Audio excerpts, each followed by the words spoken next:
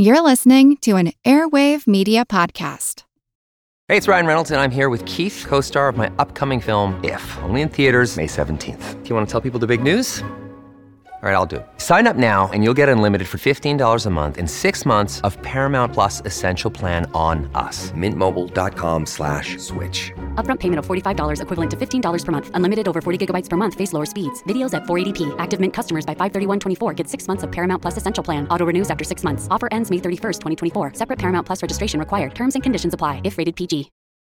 This episode is brought to you by Reese's Peanut Butter Cups.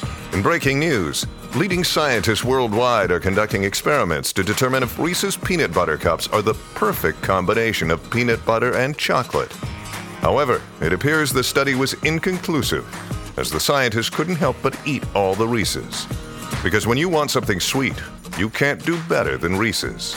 Find Reese's now at a store near you.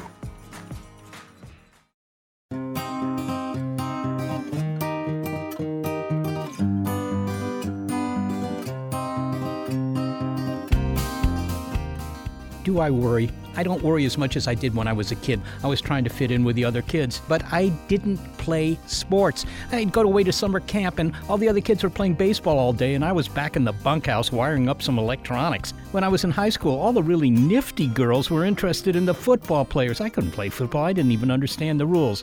Well, I've learned that worrying about all that stuff was kind of misplaced. There were other things I should have worried more about, like my academics. And those football players, well, they've developed all sorts of other problems, like with their knees. I'm not going to worry about that particular problem anymore. I'm Seth Shostak.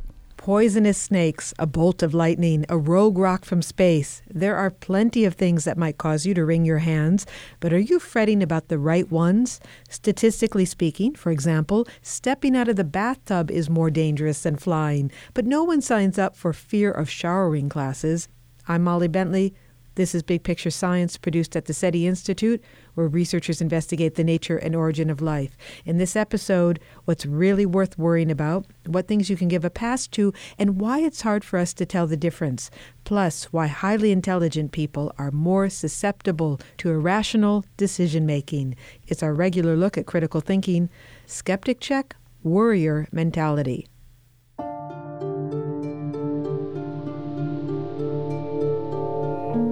It's a scary world out there, so be careful.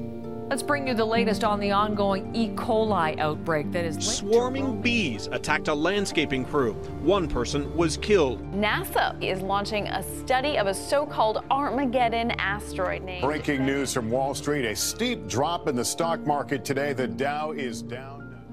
The media do stoke our fears because many events that happen are horrific, even though they don't happen very often. And one example might be a shark attack. Even though these events are very unlikely to happen, and there's less than 100 deaths a year to sharks, because they're very emotional and horrific, they really have a large impact on people. That doesn't mean that there isn't stuff to worry about. Normal worry is a good thing. It helps us balance our lives. It helps us predict and create behaviors to protect ourselves. It's when worry becomes excessive and makes a significant effect on our behavior that it becomes a problem. But what keeps you up at night can range from concerns about a child's health or how to pay the mortgage to the possibility of an asteroid strike. So how do we sort out the reasonable worries from those that just consume a bunch of adrenaline? My name is Eric Chudler. I'm a research associate professor in the Department of Bioengineering at the University of Washington. There's three things people should pay attention to. The first thing is, how likely is something going to happen? If it's unlikely to happen, maybe you shouldn't worry about it so much. The second thing, is it preventable? If it's something that you can do about, then you need to take steps, and you should worry about taking care of those things and preparing for that eventuality. And the third thing is, how likely is it to cause harm? If it's something that will cause bodily injury, death, or the loss of limb, then it's something that you should worry about. So those three things: likely to happen, how preventable is it, and how likely is it to cause severe damage. Dr. Chudler is a co-author, along with Lise Johnson, a biomedical engineer and assistant professor at Rocky Vista University, of Worried: Science Investigates Some of Life's Common Concerns. Lise, your book is a kind of laundry list of 58 common worries, from mobile phones to toys made in China to, well, meat.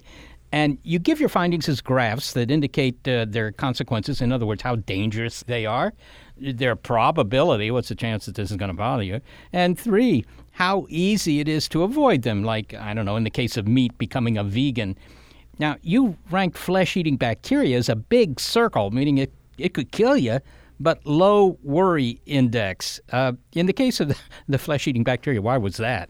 Well, flesh-eating bacteria are very problematic if you get an infection, but the number of people that have flesh-eating bacteria infections every year is really low, especially compared to the number of people that are exposed to bacteria. Okay, so in other words, your chances of dying from that are probably less than, dying as you drive to work. Oh, for sure. Now, you write that, for example, while shark attacks account for a few deaths per year in the U.S., medical errors are the third leading cause of death in the country. What sort of errors are we talking about here?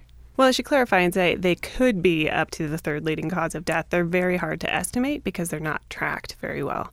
And medical errors encompasses just a huge array of different things. It could be anything from not washing your hands properly if you're a medical provider, to amputating the wrong leg, to leaving a surgical instrument or a sponge inside an incision.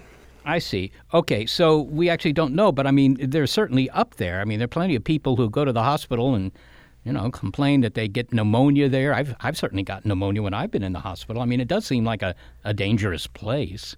I think that you're definitely more likely to get sick when you're in a hospital. I think that might be a slightly different category. That's more of a hospital-acquired infection issue than it is of an actual medical error. But both of those things are actually big problems. Let's look at some other cases. How worried should we be, or how worried are we, about an asteroid slamming into the Earth? Well, I don't know how worried you are. Some people are certainly very concerned about the idea of an asteroid strike. And I think if there were an asteroid strike and it was a large asteroid, then that would certainly be problematic. It could be an extinction event for us. But we sort of recommend that it's not really worth worrying about, at least for the average person. There's really not a lot that you can do about an asteroid potentially striking Earth. So you could spend your time better worrying about something else. What's the most worrisome thing from your point of view? It's going to be context dependent, but I can tell you that I was much more worried about lead after I wrote the book than I was before. And even though I knew that lead was problematic, I didn't really sort of understand how problematic it could be. And actually, when we moved from Seattle to Colorado recently, I was very emphatic that we were going to buy a house that was built after 1979 because I just didn't want to have any lead paint anywhere in our house. We have small kids, and I just didn't want to think about it at all. So you were worried about lead paint, which was used before the 1970s routinely. What was the worry about lead in particular? Well, lead has been used in lots of different places historically. Way back in Roman times, they used it actually to sweeten their wine because lead acetate is sweet, which is, I think an exceptionally bad idea in retrospect. Lead is extremely neurotoxic. And even though lead paint hasn't been used in residential construction since 1979, there are lots and lots of buildings that were built before 1979. Schools and hospitals and homes. We know that there's lots of legacy lead in the dirt from leaded gasoline. So if you're thinking about growing a garden, you need to make sure that you don't have lead in your soil, especially if your home is older and could have been painted with lead paint. As it weathers, that lead gets into the soil. And then you track it into your home, you grow your vegetables in it, and you consume it that way. So I think that we do have this idea that lead paint was outlawed a long time ago, and so it's no longer a problem. But, where I live, people are renovating their homes all the time. And if you have a home that was built before 1979, you almost certainly have lead paint. And lead paint dust is something you should take seriously. Is there any evidence that society is prone to worry about the wrong things? I don't know that I have any strong statistical evidence that society is worrying about the wrong things. I have a lot of empirical evidence about society worrying about the wrong things. I have little kids and I run with a lot of moms, and we're all worried about all kinds of exposures, and some of them are maybe problematic like lead, and some of them are not problematic like fluoride. But I think that when I talk to other people, they tend to be more focused on fluoride than they are on lead, and that's exactly the opposite of what it should be. When we consider medical things, antibiotic resistance is high on your list. There's been a lot of reporting on the fact that we're running out of, effective antibiotics because we continue to take them for things like viruses where they don't do anything. We give them to livestock and so forth. These messages don't seem to get through to the public. What's the problem? That's really interesting. I work at a medical school, and I teach physician assistant students who are very bright students, very understanding of all of the issues that are related to antibiotics and antibiotic overuse. And I still have students that tell me, I started to get sick. I can't afford to be sick. I went to the doctor and I got an antibiotic right away. So I think that, even people that know about the problems are prone to that sort of desire to have a quick fix. I think the idea of antibiotic resistance is scary, but it feels really distant. And because it feels like it's a long way off, there's this idea that somehow that problem will be solved before it really comes to fruition. I think what people don't realize is that the antibiotic resistant age is already here. We've already had people die in the United States in the hospital of sepsis because we can't cure their bacterial infection with any approved antibiotics in the United States. It's trendy these days to blame stuff on the spread of social media or the fact that everybody carries, the world's information around in their pockets and so forth. To what extent does the fact that we're all, if you will, connected, have on these kinds of worries, the things that people, get into a huff about?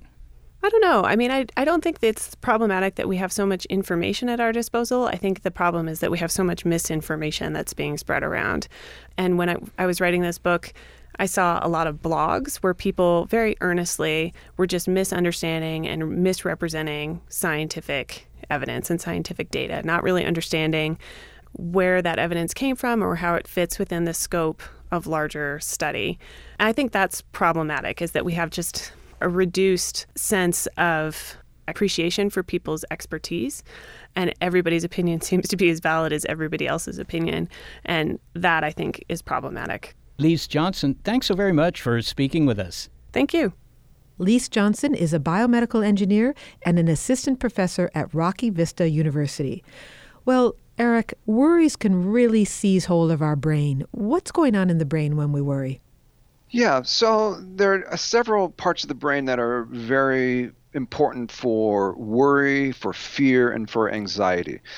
Deep in the brain, there's a set of structures called the limbic system. There's a number of different areas, including the amygdala, the hippocampus, the hypothalamus.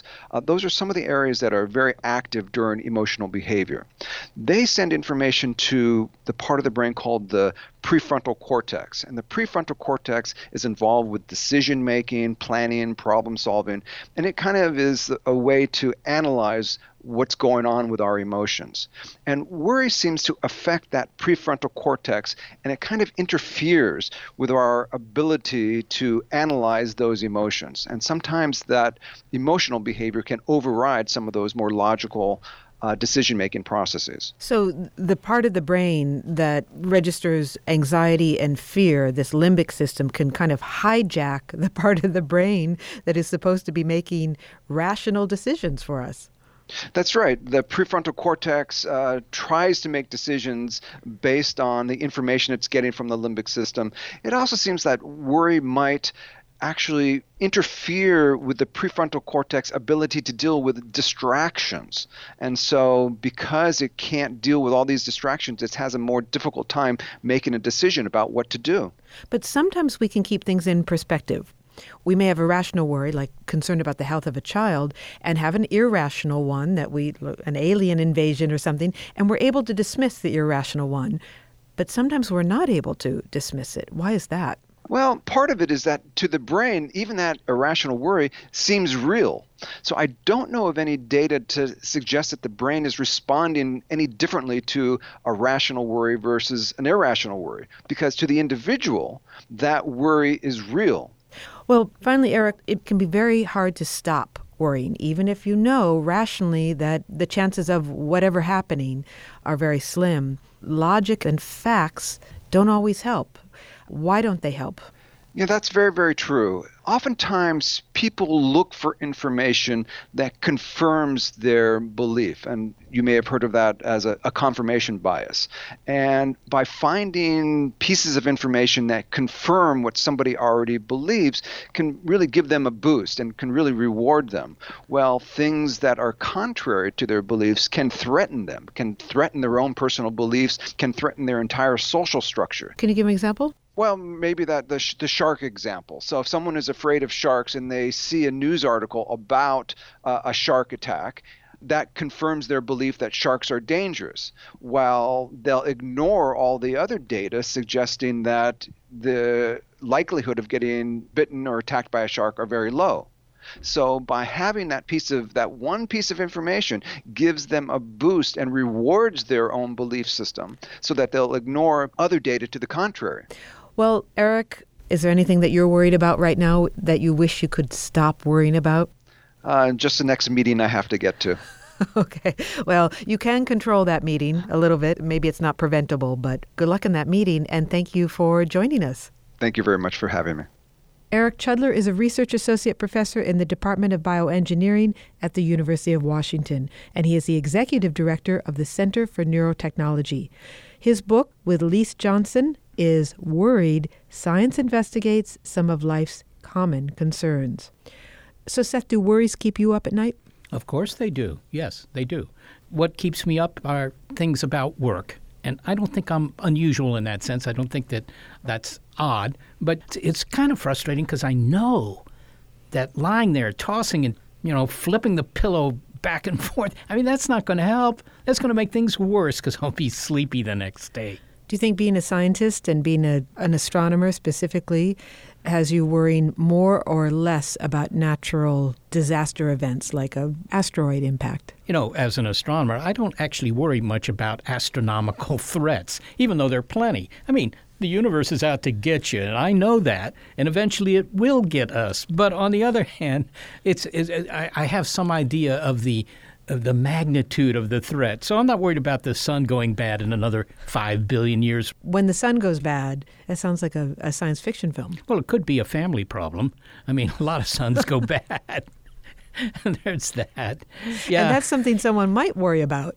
Yes, I'm sure many people do. Not too many people worry about the sun going bad because, it's so far in the future. It's like trilobites worrying about the asteroid that took out the dinosaurs. Not their problem.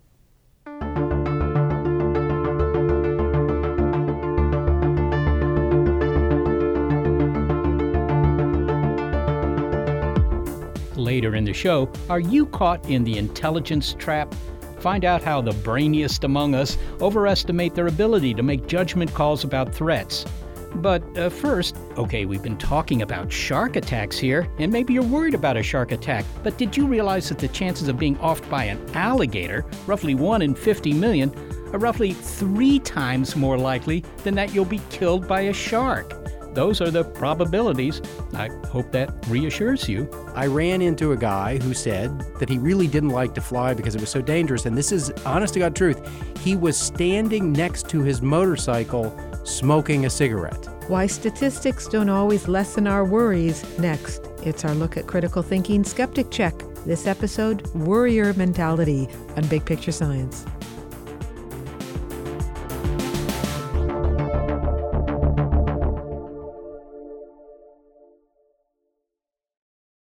Wyndham Hotels and Resorts makes travel possible for all. Whether it's the long haulers looking for a great cup of coffee, a roomier rest for the on-a-whim road trippers, or a place to make summer memories with the whole family. No matter who you are, where you're going, or why, with 24 trusted brands to choose from like La Quinta, Days Inn, and Super 8, your Wyndham is waiting. Get the lowest price at WyndhamHotels.com. Restrictions apply. Visit website for more details.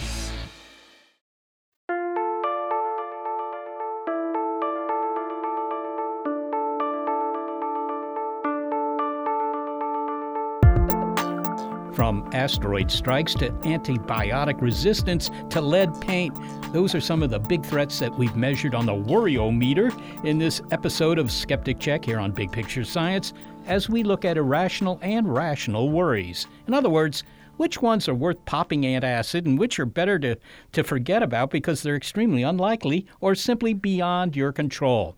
You can do something about lead paint, for example, but you need to leave a killer rock from the outer solar system, that problem, to NASA. We've also heard that our brains hold on to worries, so they're not easy to shake off.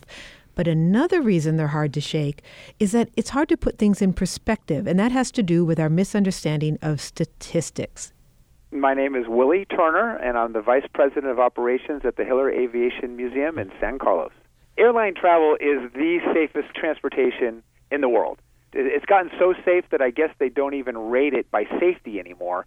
And there's the statistics you can throw out there that the safest mode of transportation is 0.07 deaths per billion miles traveled per passenger miles. You know, they have these new programs that anybody can pull up on their app called like FlightAware. And it's just amazing to see how many airplanes are in the air at any given time, and you don't hear of accidents. You know, that number, I don't know what that is, but I assume it's on the order of a few tens of thousands per day? Yeah, tens of thousands of flights throughout the world. But, yeah, even in the U.S., I don't know the exact number on that, but it is extremely high. Okay, and what about something else that always seems to kind of concern passengers? You look out the window and you see the wings flexing occasionally, particularly when you're hitting turbulence. Naively, you might think, well, gosh, you know, if that keeps up, maybe the wing will break off. Right, yeah, that is, some people don't want to sit by the window because of that to look out. I'm actually a pilot, so I always want to sit by the window because, I mean, it's amazing to think that you're sitting in an aircraft at 30,000 feet and flying across the country. It's just such an amazing feeling. But, yeah, they're designed to do that. The wings are designed to take the stresses, and the actual flexing is a good thing. They don't want a rigid situation because if it was rigid, it would even be more turbulent. And airplanes fly through turbulence every single day all throughout the country somewhere. The pilots are aware of it. They know how to do it. The aircraft are designed for it. And so it isn't turbulence that are going to bring down the airplane. So, indeed, all those turbulent moments during flights are actually nothing to worry about. They're just maybe uncomfortable. They're uncomfortable to some, and to others, you know, they like the roller coaster aspect of the ride. It can be kind of fun. But when they're really turbulent, that's true. It's just uncomfortable and it's a little nerve-wracking. But the old statement says, you know, the most dangerous part of your flight is the trip to and from the airport. I'll try to be less anxious. Willie Turner, thanks so very much for speaking with us. You bet. Willie Turner is Vice President of Operations at the Hiller Aviation Museum, and he's a pilot. His statistics about flight should assuage the nervous Nelly flyers out there. After all, he said that the death rate was 0.07 deaths per billion traffic miles. Now, you can convert that, and let's assume you spend all day, every day in an airplane. You never get off. In the course of a lifetime, your chances of being in an accident are still only 2%. Even in cases where the numbers are meant to reassure, they don't always. Charles Whelan is a senior lecturer and policy fellow at Dartmouth College, and he has long recognized this, and that led him to strip the percentages bare a few years back for his book called Naked Statistics. As someone who lectures on public policy, he knows that a better understanding of studies and surveys could help us see things rationally, although it often doesn't work that way. Charles, we hear a lot from aviation experts about how safe it is to fly. I mean, it's safer than driving to the airport. So we have that data, we have the statistics, but some people are still afraid to fly. Why don't the statistics reassure those folks? Well, it's unlikely that they've read in the newspaper about all the car accidents that happened last week around the world, let alone all the motorcycle accidents, which is even more dangerous than being in a car.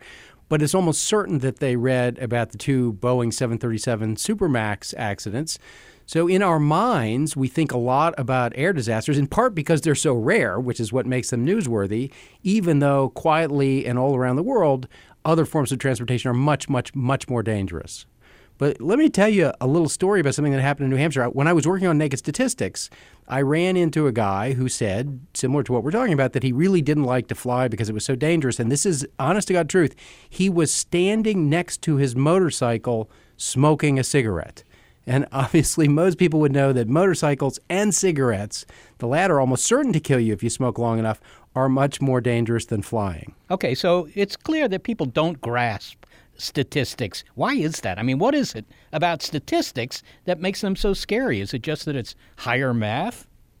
Well, in some ways, they have a better grasp than we may know. People are pretty good at patterns, and statistics are just patterns. So if, for example, you walk into the gymnasium and 4 guys who are all over 6'8" walk past you, you're going to think something unusual is going on, and maybe it's basketball or volleyball.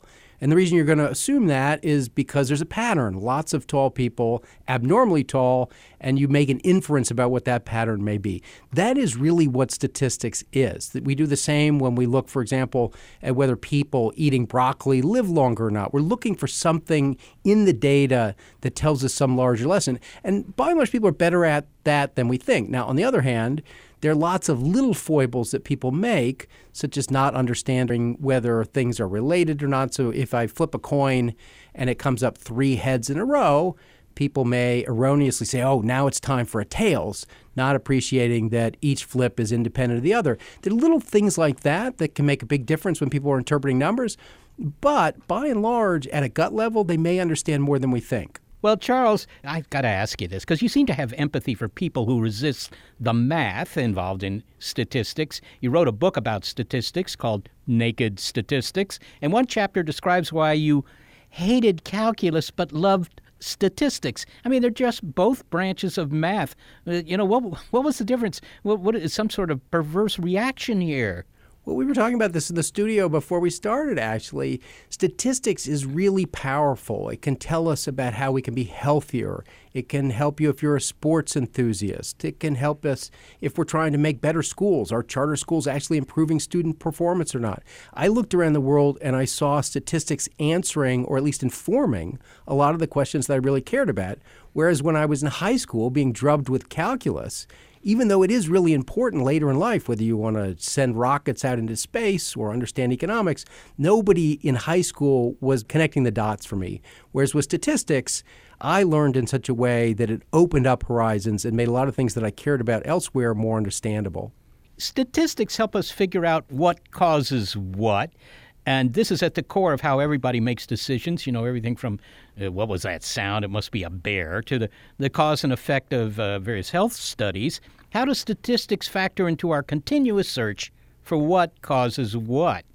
Well, it's a mixed blessing because statistics, when you look at lots of data, first and foremost finds an association between two things. We'll look at millions of observations of data. Maybe we're looking at death records or a big survey of nurses. There are lots of famous longitudinal surveys which may collect data on people over a long period of time. There's the famous Framingham health study where the people in Framingham, Massachusetts, including their children and ultimately their grandchildren, were surveyed and questioned every year about their health and their diet. Blood was drawn. They were weighed and measured. And from that, we can start to draw connections between their behaviors, what they eat, diet, and so on, and health outcomes that we care about. A lot of the insights into heart disease, for example, come from that Framingham study. But there's an important limit, which is to say when we're looking at data, all we're seeing is a connection between two things. So, for example, we may find that people who take short breaks at work and go outside for 5 or 6 minutes are more likely to die young. And you say, wow, that's dangerous. I'm going to stay inside at work, and we want to warn people against taking short breaks. But, of course, all you're doing is missing something, which is the people who go outside for their short breaks are probably taking smoking breaks.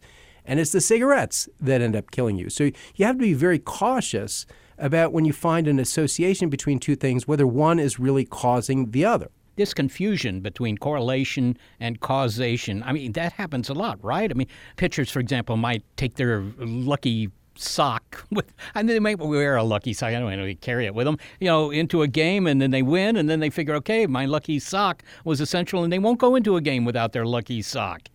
Right. And in that case, why not? There's not a real cost to changing your socks or not changing your socks, so you might as well go with a sock that won. In other cases, it is more dangerous and can be quite misleading. So, for example, if you read a study that says eating a lot of organic kale is really good for your health, what you want to do is drill down and say, all right, well, how is that actually being ascertained? It's unlikely that it's experimental. And we should point out that kind of the gold standard of research is a randomized trial where you take half of a large sample and say, all right, you're going to eat kale every day.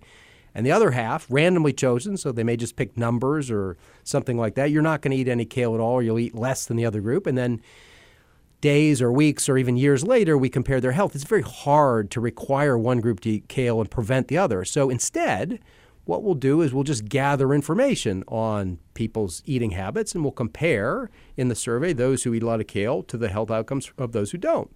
But the problem is people who eat organic kale are not like other people. To begin with, they probably have more disposable income. They may live in different places. They may have higher education. And we don't know whether it's the kale that's causing the better health or the other attributes that are associated with eating kale. So can statistics help us sort that out? It can be part of the answer, but it can suggest a pattern worth following up. So, for example, if you find that there's some positive association between eating kale and health outcomes, then you might turn to the biologists and say, can you tell us something that might be causal here? What is it about? And they say, well, yes, there's a lot of iron, and we found that leafy vegetables have important fiber elements and so on. If they can then provide a biological basis that supports what we're seeing with the data, then you have one more step in the right direction. For those of a certain age, you may remember that for a long time, the cigarette industry fought the belief that cigarettes caused cancer and, incidentally, that cigarettes were addictive.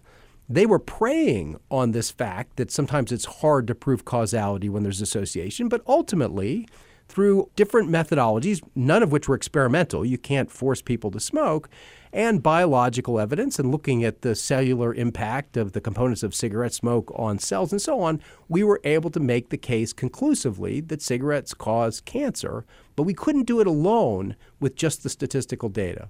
Now, one thing that we deal with every day is surveys. I mean, I see them on the news almost every night. There's some poll that says 53% of respondents say that, I don't know, using your cell phone is dangerous, and another 47% who say it isn't. So you think, okay, it must be dangerous. But if they've only surveyed maybe 500 people, then you expect that the random uncertainty is 5%, which completely reverses the conclusion. This seems very common to me. Well, there are a lot of potential pitfalls with surveys. There's nothing wrong with the methodology, which is to say that if we contact a representative sample of some larger population, say the entire voting U.S. public, we can't call all 30 or 50 million households, but we're curious about how they feel about the performance of the government or certain political candidates and so on. It is legitimate to say if we were to reach out and get a subset of them that were representative of the larger whole, then that subset should look like the rest of the population. The best way to get your mind around this is if you're cooking a bowl of soup, a big, large pot of soup on the stove, you don't need a whole bowl full to know whether it needs more salt. You just take a little spoonful, literally a sample, and that will tell you whether the whole pot needs more salt. The problem is that spoonful had better be representative of the rest of the pot, and there are a whole bunch of social phenomena right now that are making it harder than ever to get an accurate sample of the American population. It sounds somewhat understandable then why the public is wary. I mean, I think Mark Twain, and he may have been quoting Benjamin Disraeli, about misrepresentation, saying there were lies, damned lies, and statistics, putting statistics in the bottom category there. It sounds like people are afraid that statistics are used to manipulate them and to make them worry about things that, they really shouldn't worry about. Well, I think there's a lot to be concerned about. There are people who make honest mistakes just because there are limitations to the data or they get a strange result. But it is also true statistics don't lie, but people lie with statistics, especially in the realm of politics, in the realm of places where people have a self-interest in promoting something. Finally, Charles, how would you suggest helping people become friends with statistics? I mean, how do we deal with trying to decide what to worry about?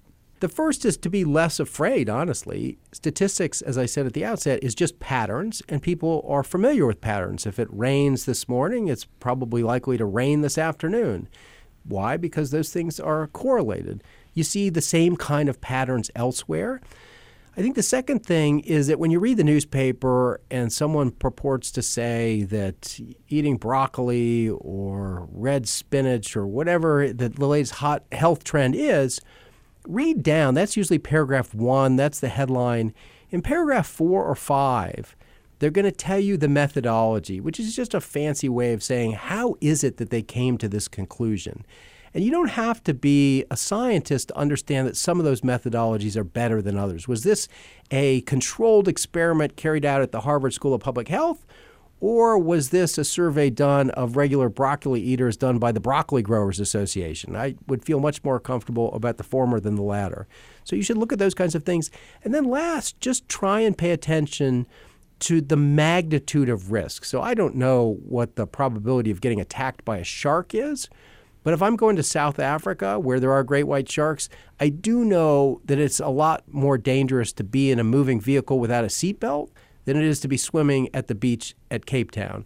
I do know that it's a lot more dangerous to be outside without sunscreen if you do it over and over again than it is to fly in a plane. And so try and pay attention to the magnitude of the risk, because at the end of the day, that's most likely to have an impact on your life. Charles Whelan, thanks so very much for speaking with us. Well, thank you for having me. Charles Whelan is a senior lecturer and policy fellow at Dartmouth College, and he is the author of Naked Statistics. It's my understanding that 11 out of 10 people don't understand statistics. Well, if that's your understanding, that says something about your understanding of statistics, I guess, Molly. I love that joke. Yeah, there are a lot of statistics jokes. It is understandable to me why statistics trip some people up. It's hard to make sense of percentages sometimes. Well, give me an example of that, because percentages seem like the easiest thing to understand. If somebody gives you probabilities or stuff like that, that I can imagine is a little bit more difficult. But if somebody says 80% of Americans believe that, smoking is probably good for you, I mean, you would understand the percentage. Yeah, it is true. But I suppose if you heard something like, 11% of the time you go skateboarding, there's a 50% chance that you'll get hurt. Well, I have to admit that is slightly confusing. It's hard to figure out exactly how careful you should be when skateboarding, but I think you should always be careful when skateboarding.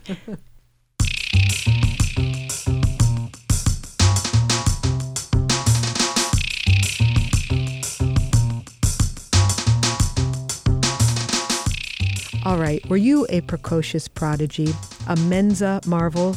Do you consider the Nobel Prize low-hanging fruit? Well, your big brain won't protect you from big lapses in judgment. In fact, you're probably more susceptible. You can have people who have a lot of raw brain power. Their IQ is incredibly high, but they don't have the right checks and balances in their thinking. Slip-ups of the smugly smart set next. It's Skeptic Check Warrior Mentality on Big Picture Science.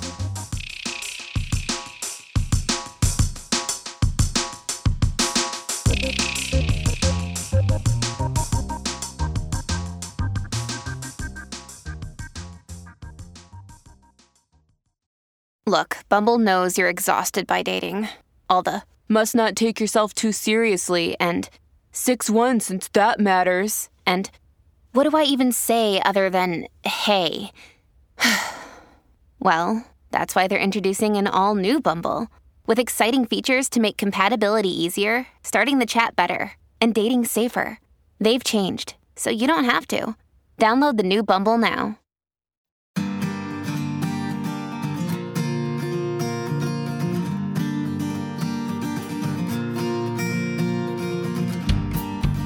We've been talking in this episode of Skeptic Check on Big Picture Science about how to sort out rational and irrational worries.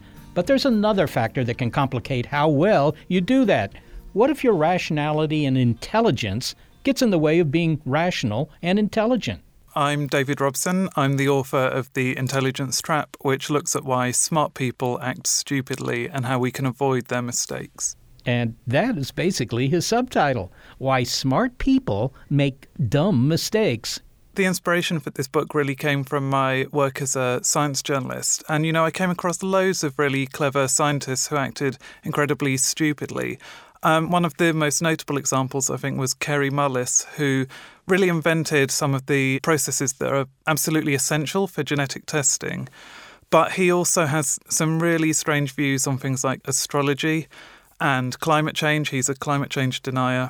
And he also denied the link between the HIV virus and AIDS, which is a very dangerous belief to have. Dave Robson says The Intelligence Trap lies in wait to snag the brainiest among us who have confidence in their expertise or just all-around smarts. That truck is not going to make it past those cars. Yes, it is. Look, that truck is what, 2 meters from the cars, and the truck weighs, 7 tons? So the kinetic energy is only 30 joules. No way he's going to hit those cars. What? You're a neurosurgeon. Look, trust me on this.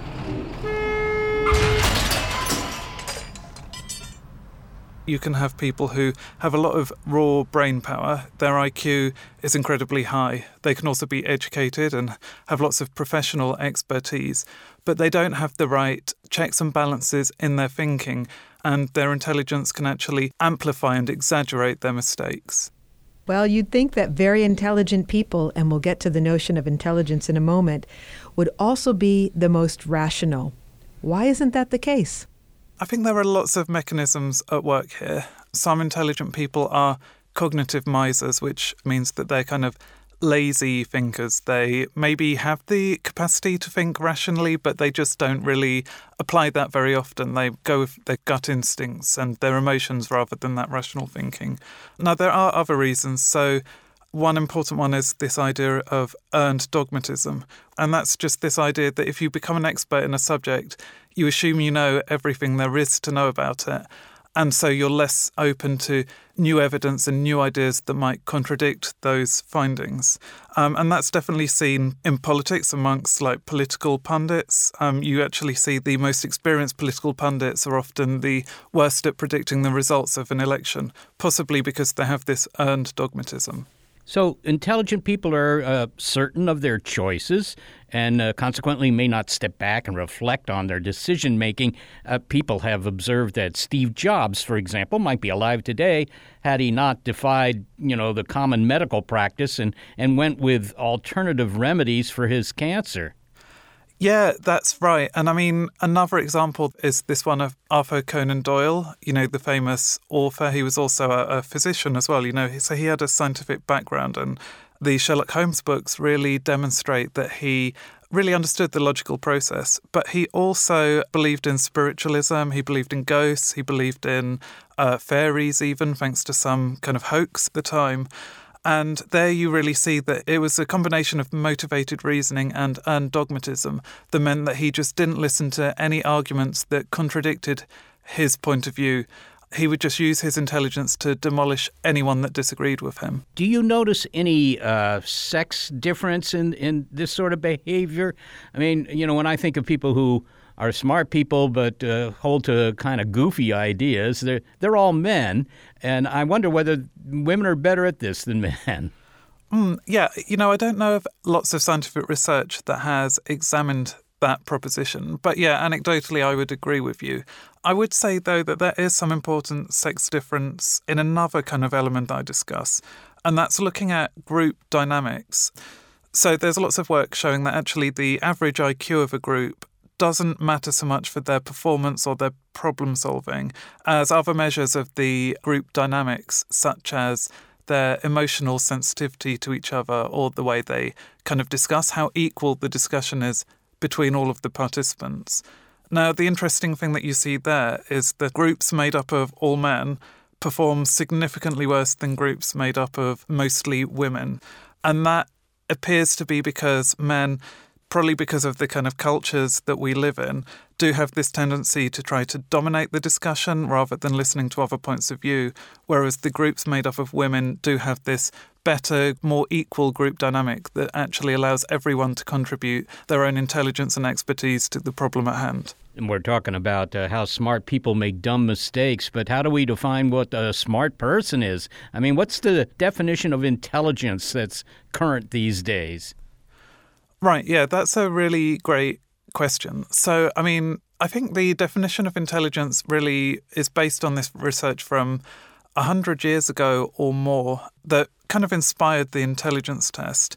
And, IQ tests have been criticised a lot, but actually they do measure some really important skills. They measure your abstract thinking, your kind of learning and memory, your ability to reason non-verbally. Now, those IQ tests do correlate very well with your success at school, which should be expected because they were, in fact, designed to predict academic success. But they do also predict other things such as job performance in lots of careers, especially those that do need to have this kind of abstract reasoning. So things like science or medicine or law, anything that kind of requires you to think of complex, abstract ideas. I do believe that we really should keep that definition of intelligence. And what I'm trying to argue is that we also need to consider other elements of thinking that complement intelligence. So things like rational thinking and wisdom, which may sound like a kind of floaty philosophical concept, but now there's some very good science showing that you can measure wise reasoning as opposed to intelligent reasoning. So when smart people show a lapse in judgment, could it be that their emotions are steering them wrong? You could be pretty smart and still not like snakes or spiders or flying or, maybe you're worried about rocks from space wiping you out, that kind of thing. Or you could just make a stupid decision when you're in love. So, is it a surprise that smart people may exhibit this irrationality?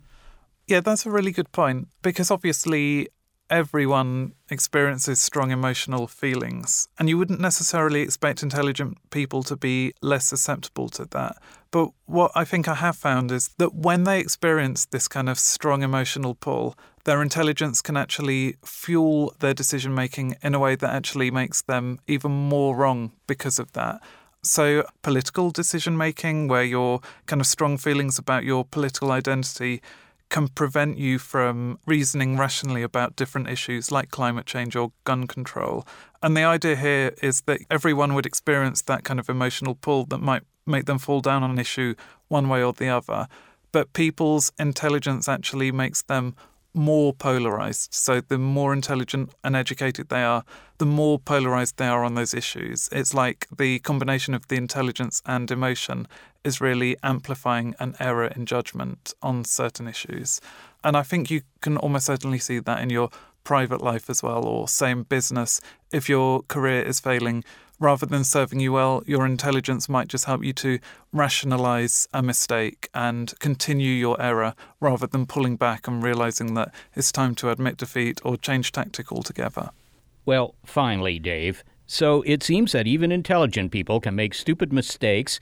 But, Dave, you provide some tips that we can all use to act more wisely. It's a cognitive toolkit for anyone to protect against misinformation. What are some of your ideas? That's right. So since we've just been talking about emotions, I would say that one of the most powerful ways to improve your wisdom, to avoid these mistakes, is to be more aware of your emotions, to be more emotionally sensitive to the way that your feelings are directing your decision-making. And there are lots of ways you can do that. So there's some evidence that reflective practices like meditation can just help you to tune into your feelings before they lead you astray. So you kind of notice when they're pulling you in one direction and you account for that. But there are other methods, and one of my favorites is this skill called emotion differentiation. Now, some people are just better at labeling their emotions and recognizing exactly how they feel. They use more precise language when talking about how they feel. And there's really good evidence that that can improve your decision-making in all areas. But to give just one example, they found that traders on the stock market who have better emotion differentiation tend to make wiser investments. And that, again, is because it just helps them to account for any irrational emotion that might be leading them astray. So, for example, if they've made a big loss and they're feeling a lot of regret about that, if you're more able to kind of put a label on that, you're less likely to then turn that regret into like a rash decision afterwards to try to win back your money. You're more likely to maybe step back and to regulate those feelings.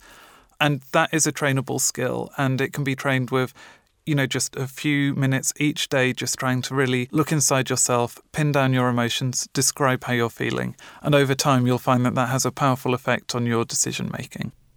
Dave Robson, thanks so very much for speaking with us. Thank you. It's been a pleasure. Dave Robson is the author of The Intelligence Trap, Why Smart People Make Dumb Mistakes.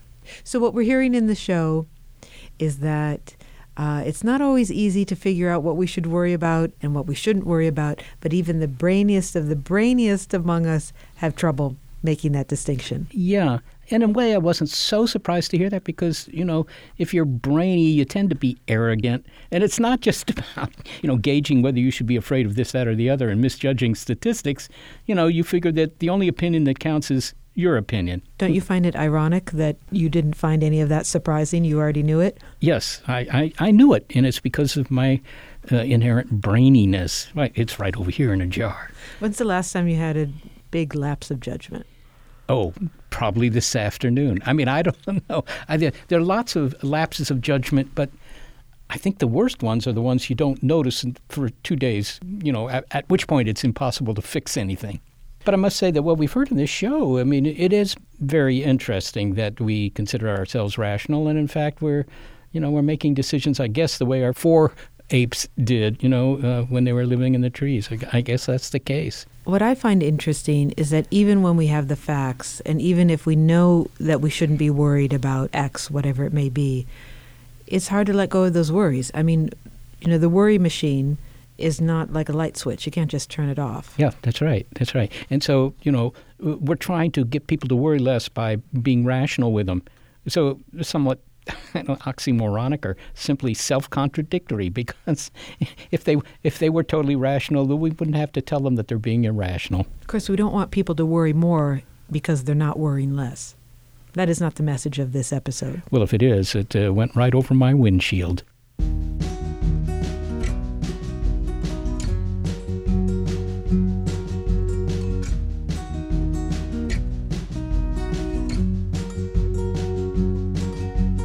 We have few worries putting together this show, thanks to the production help of senior producer Gary Niederhoff, assistant producer Sarah Derwin, and operations manager Barbara Vance. I am executive producer Molly Bentley. Thanks also to financial support from Rena Shulsky-David and Sammy David, and to the William K. Bowes Jr. Foundation. Big Picture Science is produced at the SETI Institute, a nonprofit education and research organization whose scientists study the origin and nature of life, including the formation of our solar system. I'm the Institute's senior astronomer, Seth Shostak, but that's nothing to worry about. Also, a big thanks to our listeners. Your ears have been attuned to our regular episode of Critical Thinking Skeptic Check on Big Picture Science. This episode, Worrier Mentality. If you want to hear more Big Picture Science, well, you'll find past episodes in our archive at bigpicturescience.org. Our website also has links to the guests you heard. You may be listening to our radio show, but did you know we're also a podcast? And you can make sure you never miss an episode by subscribing to ByPi-Sci on iTunes, Google Play, Stitcher, Spotify, iHeartRadio, Pandora, or Himalaya.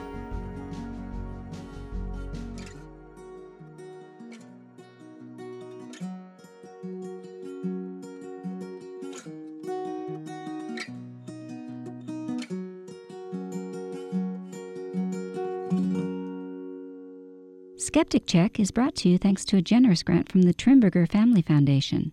At the Trimberger Family Foundation, we hold that skepticism is a lamp that lights the way to truth. Trimberger.org. Tech moves fast, so keep pace with the Daily Crunch podcast from TechCrunch. With new episodes every day, this podcast will give you a quick overview on everything you need and should know about startups, new tech, regulations, and more. Listen to TechCrunch Daily Crunch now, wherever you get your podcasts. That's TechCrunch Daily Crunch, wherever you get your podcasts. The world is constantly changing and transforming. Cut through some of the noise with What's New with Wired, a podcast that goes in depth on the latest news and technology and culture.